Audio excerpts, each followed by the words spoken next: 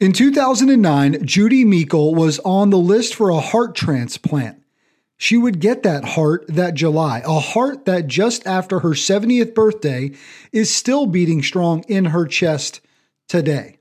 It should come as no surprise because for Judy, she has the heart of an Army Ranger. Judy joins us for a special Memorial Day episode because when she hears the national anthem today and places her hand on her heart, well, maybe it means a little more because of that Army Ranger living on in her. This is Pick Up the Six podcast.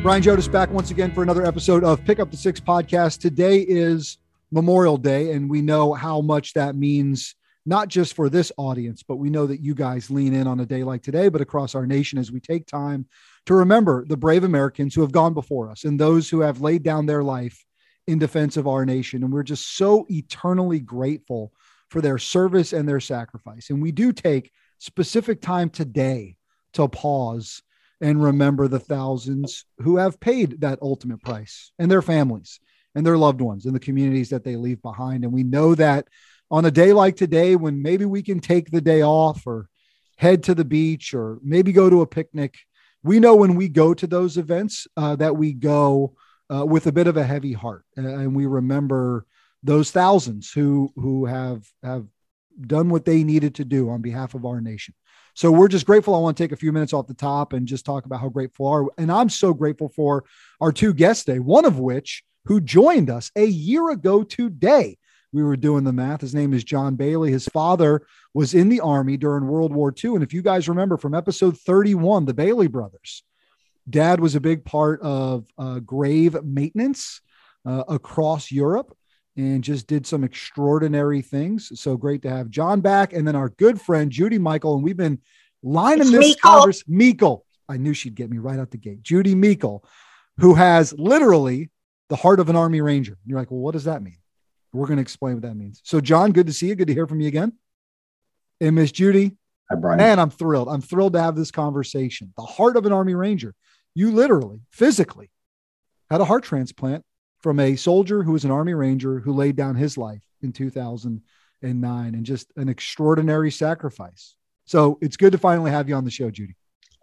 I'm glad to be here, and I'm wishing everyone, and I don't use the word happy Memorial Day. I just wish that everyone would remember those that gave their lives in service for our country so the rest of us could enjoy the day off. That's right. And enjoy those freedoms.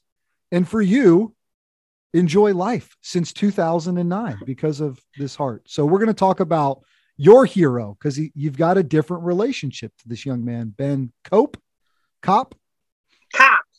Ben Kopp, and he's from Minnesota. But take me back on that journey, 2009, 2008, 2007, where you and your doctors and physicians are like, we're going to have to do something about this heart here. So take me back there. Yeah.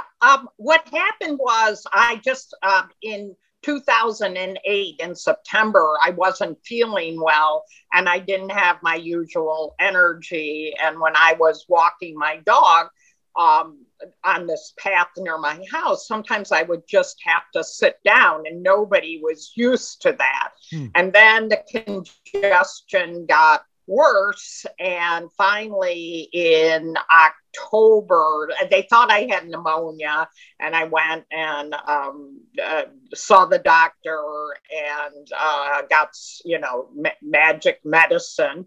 And, but it didn't do any good. And I continued to get worse. Finally, I ended up in the hospital because I couldn't breathe. And I was in the city of Chicago. I live in the suburbs, but I ended up in a city hospital nearest to where I was because my friend just drove me. It was faster than an ambulance because I couldn't catch my breath.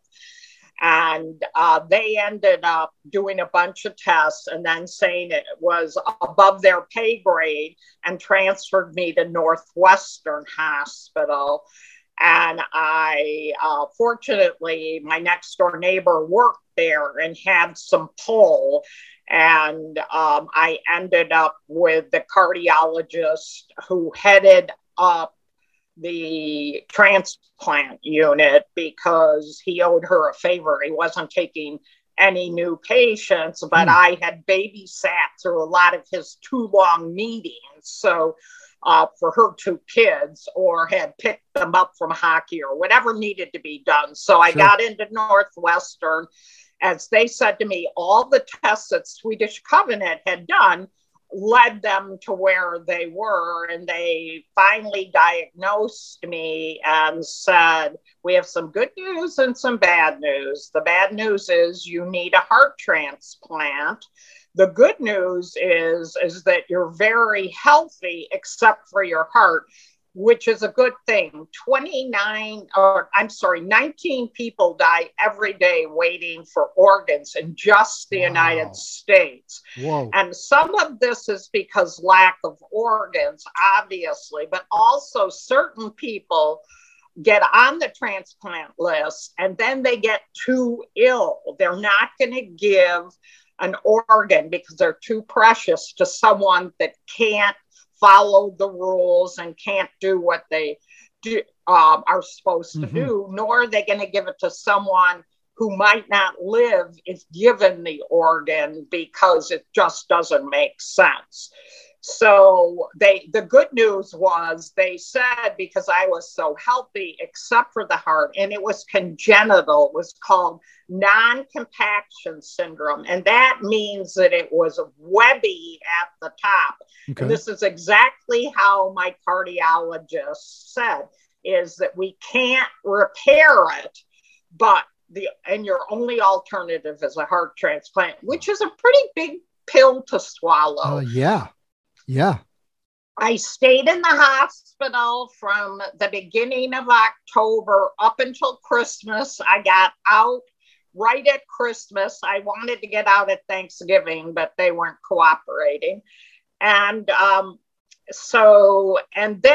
I came home, and what's pretty weird is I hadn't been home since the beginning of October, and I ended up getting a plant infection. I had no plants, so I'm not really sure how in Chicago in December, at the beginning of January, I got a plant infection. But anyhow, I ended up going back in for another week. And then once they cleared that, I stayed out of the hospital. But part of the reason I was in so long is I had an intolerance to heparin. And anybody that knows anything about heart surgery knows heparin is like saline.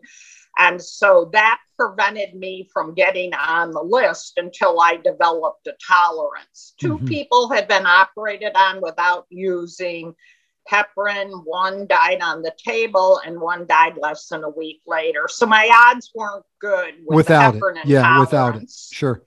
So I moved right along and developed a tolerance. They tested me every 28 days, whether they wanted to or not, because I was on my own schedule. And once I built up the tolerance, I was eligible to get on the transplant list, which was May of 2009. So even though I'd known since October that I needed the heart transplant, I had to wait until May of 2009. Gotcha. In July of 2009, Ben Kopp, who was 21 from Rosemont, Minnesota, part of the 3rd Battalion, 75th Ranger Regiment, is injured and has wounds sustained during battle in the Helmand province of Afghanistan. Insurgents had attacked his unit using small arms fire. He's transported to Walter Reed, where 8 days later, Ben passes. He's an organ donor. That heart becomes available. What are the steps between where you left us in May to July to getting word that there is a heart available? Well, I was a backup for a heart transplant in May, and they call you and say, be ready to come. But thankfully, the person who was ahead of me came in, because if you spike a fever and have any kind of infection or there's anything wrong with you, they go immediately. No, they go immediately to the backup. And I want to say one thing about Ben's family that you may or may not know. Ben's mother, Jill Stevenson, when she was 14 and her younger brother was 11, he got hit by a car when he was on a bicycle and he succumbed to his injuries. But before that, they were able to donate all of his organs. And he was the only boy with 3 sisters. So their family has a huge, I mean, this was long before. They never found out who got any of JT's organs. That was the brother's name, and named after the father, John Baroud. And but the family had already experienced this. So Jill's mother has literally been the mother of a donor, and she has been the grandmother of a donor, losing her son at 11 and losing her grandson at 21, which is incredibly tragic. But it shows that the family is really into organ donation long before it was such a big topic. Well, good on them. I mean, it's, as far as I can tell, it is I believe it's a pretty selfless way to help others live on when you're gone. Every religion, even Orthodox Judaism, which says you can't be buried with all of your parts, as they spent. All religions, including the Catholic religion, as of Pope John the 23rd, and the Mormon, all religions believe that it is an act of selflessness to donate organs. And so when I was out, like at the DMV, and I would get people that objected. You become a pretty big advocate, right? For obviously, right? And taking it to the people. Well, right after my surgery, I would go up to people and say, "Are you an organ donor?" And the people I was with were like, "Yeah," but I was able to get away with it, and I did get a lot of people to sign up. And at the DMV, it's amazing. Kids really want to do it. Their parents, of course, control to age 18, but I started a number of fights in the DMV line where the kids wanted to do it and the parents were hesitant. And I said to the kids, you have to do what your parents want until you're 18. Well, I felt like it was just it was kind of an expectation in our house. It was just, when you get your driver's license, you sign up for this. Hey, so let me ask you this. I don't know what kind of information is available for you, right? So in July, when they say, we've got one for you, right? We're ready. We're going to do this transplant. Well, you'll love this. How does this work? How much info do you get? Well, what's really incredible is that this never happened at Northwestern before. When the phone rang, I was with some friends who are pretty religious. And when the phone rang and I looked at them and I said, "It's Northwestern," they looked at me and said, "Answer it." And then they literally went like this. And then I answered the phone because I'd had a phone call from Maria Baroud, Jill, Ben's mother's first cousin. Their fathers are brothers. And I had a call from her telling me that Jill was, going to donate Ben's organs. And because I was already on the list, they wouldn't give them to anyone. You had to be on the list and need an organ, that she was going to try to designate the heart to me. Okay. But I said, it has to be 1, it has to be a tissue match. 2, it has to be a size match. If it doesn't fit, you can't put anything larger in that hole and then close it up. And the blood match. And and I'm an A positive, one of the few times I get an A plus. So and then I was so lucky because it turned out that Ben and I were a perfect match, not a good match, but size wise, tissue, and blood. He was a universal donor and I was a universal recipient. So it just was, it was literally a match made in heaven. I truly believe it. Absolutely. And a miracle. Absolutely. So when I answered the phone, and John Bailey will know this would be typical of me, I answered the phone. Have you gone wheels up yet from Dulles? And the woman said, what did you just say? And I started to repeat. She goes, no, I heard you, but I can't answer that. And I said, well, I'm hoping my heart is on the way from DC.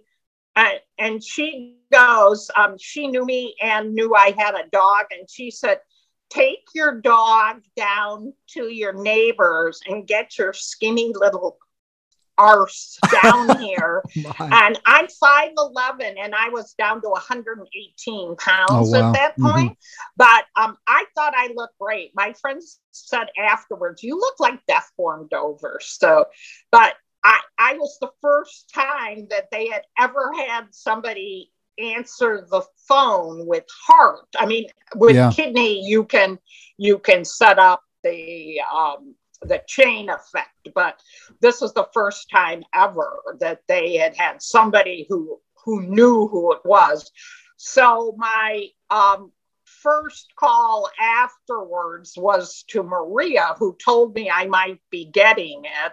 And then I called my two best friends and said, you need to get down to Northwestern, but they would not say goodbye. They only, as I went in, they kept saying, well, we'll see you after the surgery. Try to behave. And John Bailey will tell you trying to behave is hard for me. Right, John?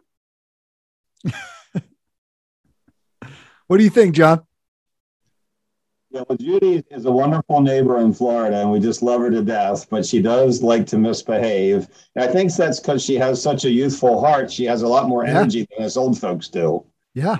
Yeah. She's running around with an incredibly 30-year-old heart. Yeah. It really is amazing to me. And I believe it's a God thing that all of those particular boxes have to get checked to make this work. I want to ask you two more questions specific to this. I want to know a little bit about Ben, but before that, you are given this incredible news, right? This amazing blessing, a great joy, an ecstatic feeling to know that you're going to be able to get this. Meanwhile, at the same time, a family's going through having lost their son and brother and all right. It's a what a juxtaposition, right? It's a yin yang thing.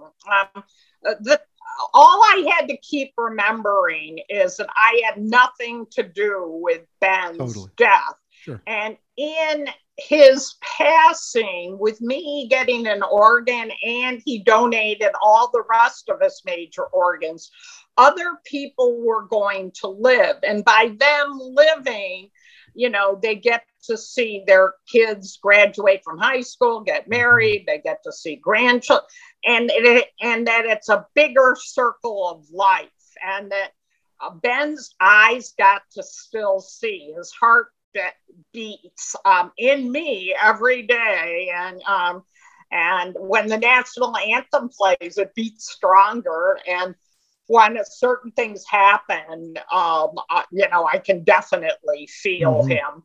And with everyone else, it's not only us, but everyone we know and related to. So Ben is now related to, literally 1,000 people. Yeah. And that's pretty amazing. And I think that brings comfort to his family. And I know that the Rangers that were with Jill escorting her in Georgetown said it was the first time they'd seen her broadly smile when she found out that her cousin's friend was literally getting Ben's heart. Yeah, that's amazing.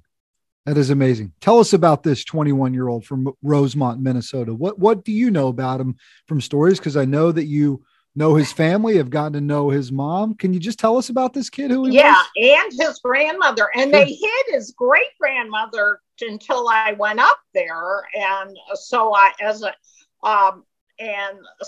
said to her when I met her, I said, "Oh, they've been holding out on me, Miriam." And she was like, "Oh, that's just them." So, and when I called her on Mother's Day, she had caller ID, and so when I called her, it was so funny. When she answered the phone, she goes, "Hello to my oldest great granddaughter," And I love it. And I'm turning 70 tomorrow. Tomorrow, as we record today, you turn 70 tomorrow. Great grandchild. This was back in the 60s, and it's just amazing. The selflessness of his family. And then I've met a bunch of Ben's friends as well. And so I have learned a lot. Plus, I'm going to do a plug now. I hope you don't mind. Please. Because you knew this was coming. But there's a book called The Heart of a Ranger. And it's by Bill Lunn, Lunn. And it's available on Amazon, etc.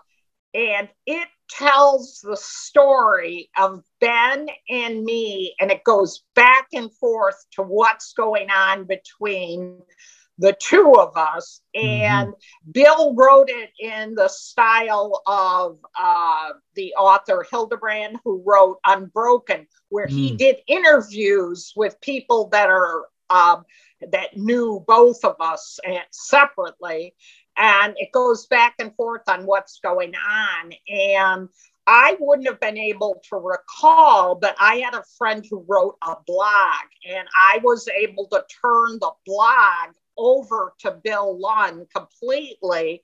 And then he created the Ben's life during the same period of time, which is pretty good juxtaposition for me in a hospital bed to him literally fighting a war, getting ready, 2 trips to Iraq before Afghanistan. And I think the book is very, very well written. And for anybody from Minneapolis, Bill Lunn is an Emmy Award-winning newscaster. And the amazing part is when he saw that the heart recipient was from Winnetka, Illinois, and he's up in Minnesota, a bell went off, because literally Bill and I grew up less than 2 miles apart, a mile and a half apart. Your Kevin Bacon ability with connections of all these different 6 degrees of separation is quite incredible. Yeah, it definitely, that one was amazing. Yeah. And then one time, after I got to know Bill, I was at a friend's house at their pool, and I took a picture of my feet in the pool behind it, and I was there by myself.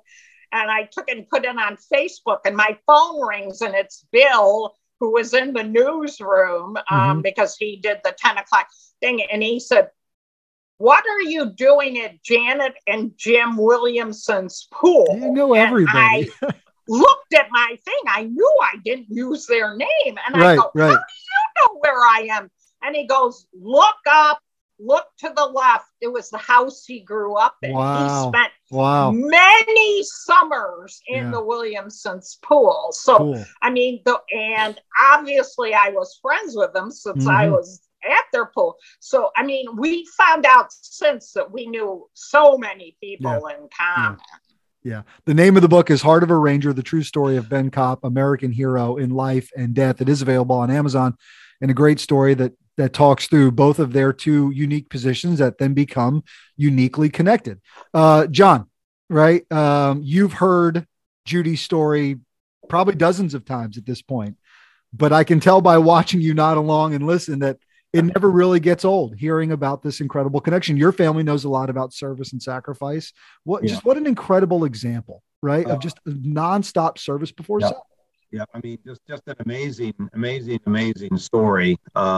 I asked Judy to do a program for my Rotary Club, your father's Rotary Club. Yeah. And I helped her put together a PowerPoint presentation with some pictures of Ben and some other things that we did for her. I had my office staff do that. And when she did the program, which was remote because it was during COVID, we weren't having meetings.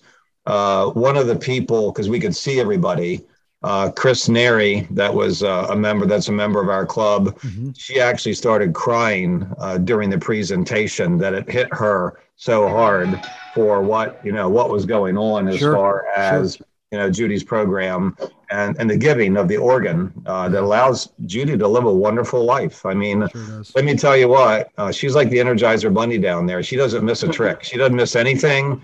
Everything she's doing on an ongoing basis. And Ben's family could not have picked a better person as far as a recipient to give Ben's heart to. Here. Before I wrap it up with her, sir, you were telling me before we recorded that, I know you run a coach company, right? Big buses. Yes. And I know that this time of year means a lot for you guys too, because you've got one that's wrapped for Gold Star families. Can you just tell us a little bit about that?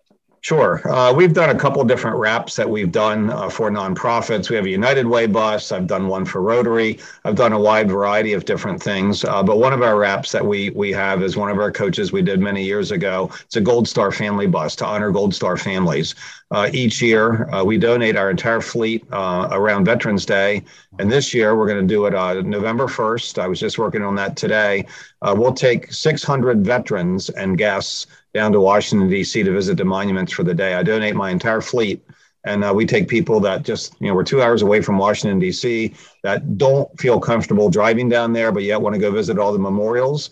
And we have the Gold Star bus lead that off with Gold Star family members that are on that bus, and only Gold Star family members that we have on that vehicle. Let's have a sidebar when we're done. I want to see if you're going to donate your fleet. Let's see if we can't donate some video production and maybe tag along, and if we're able to pull it off and share those stories. We'd love to do that.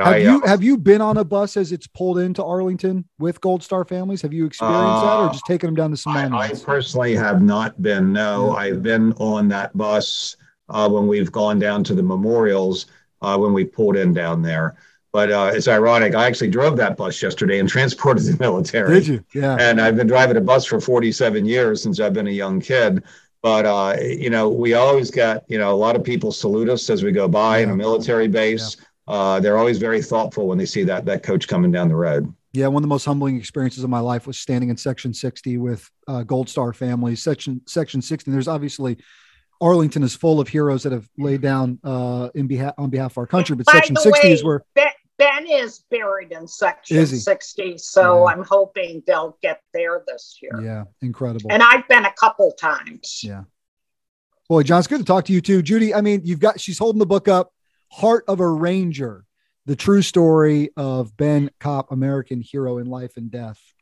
It's very well written. Yeah. Anyone that's been in the military, which I know a lot of your listeners have been, I've been told by people it's the most realistic recap of Ranger training. And I've got to say, Bill just, his son was in the military and he gets it.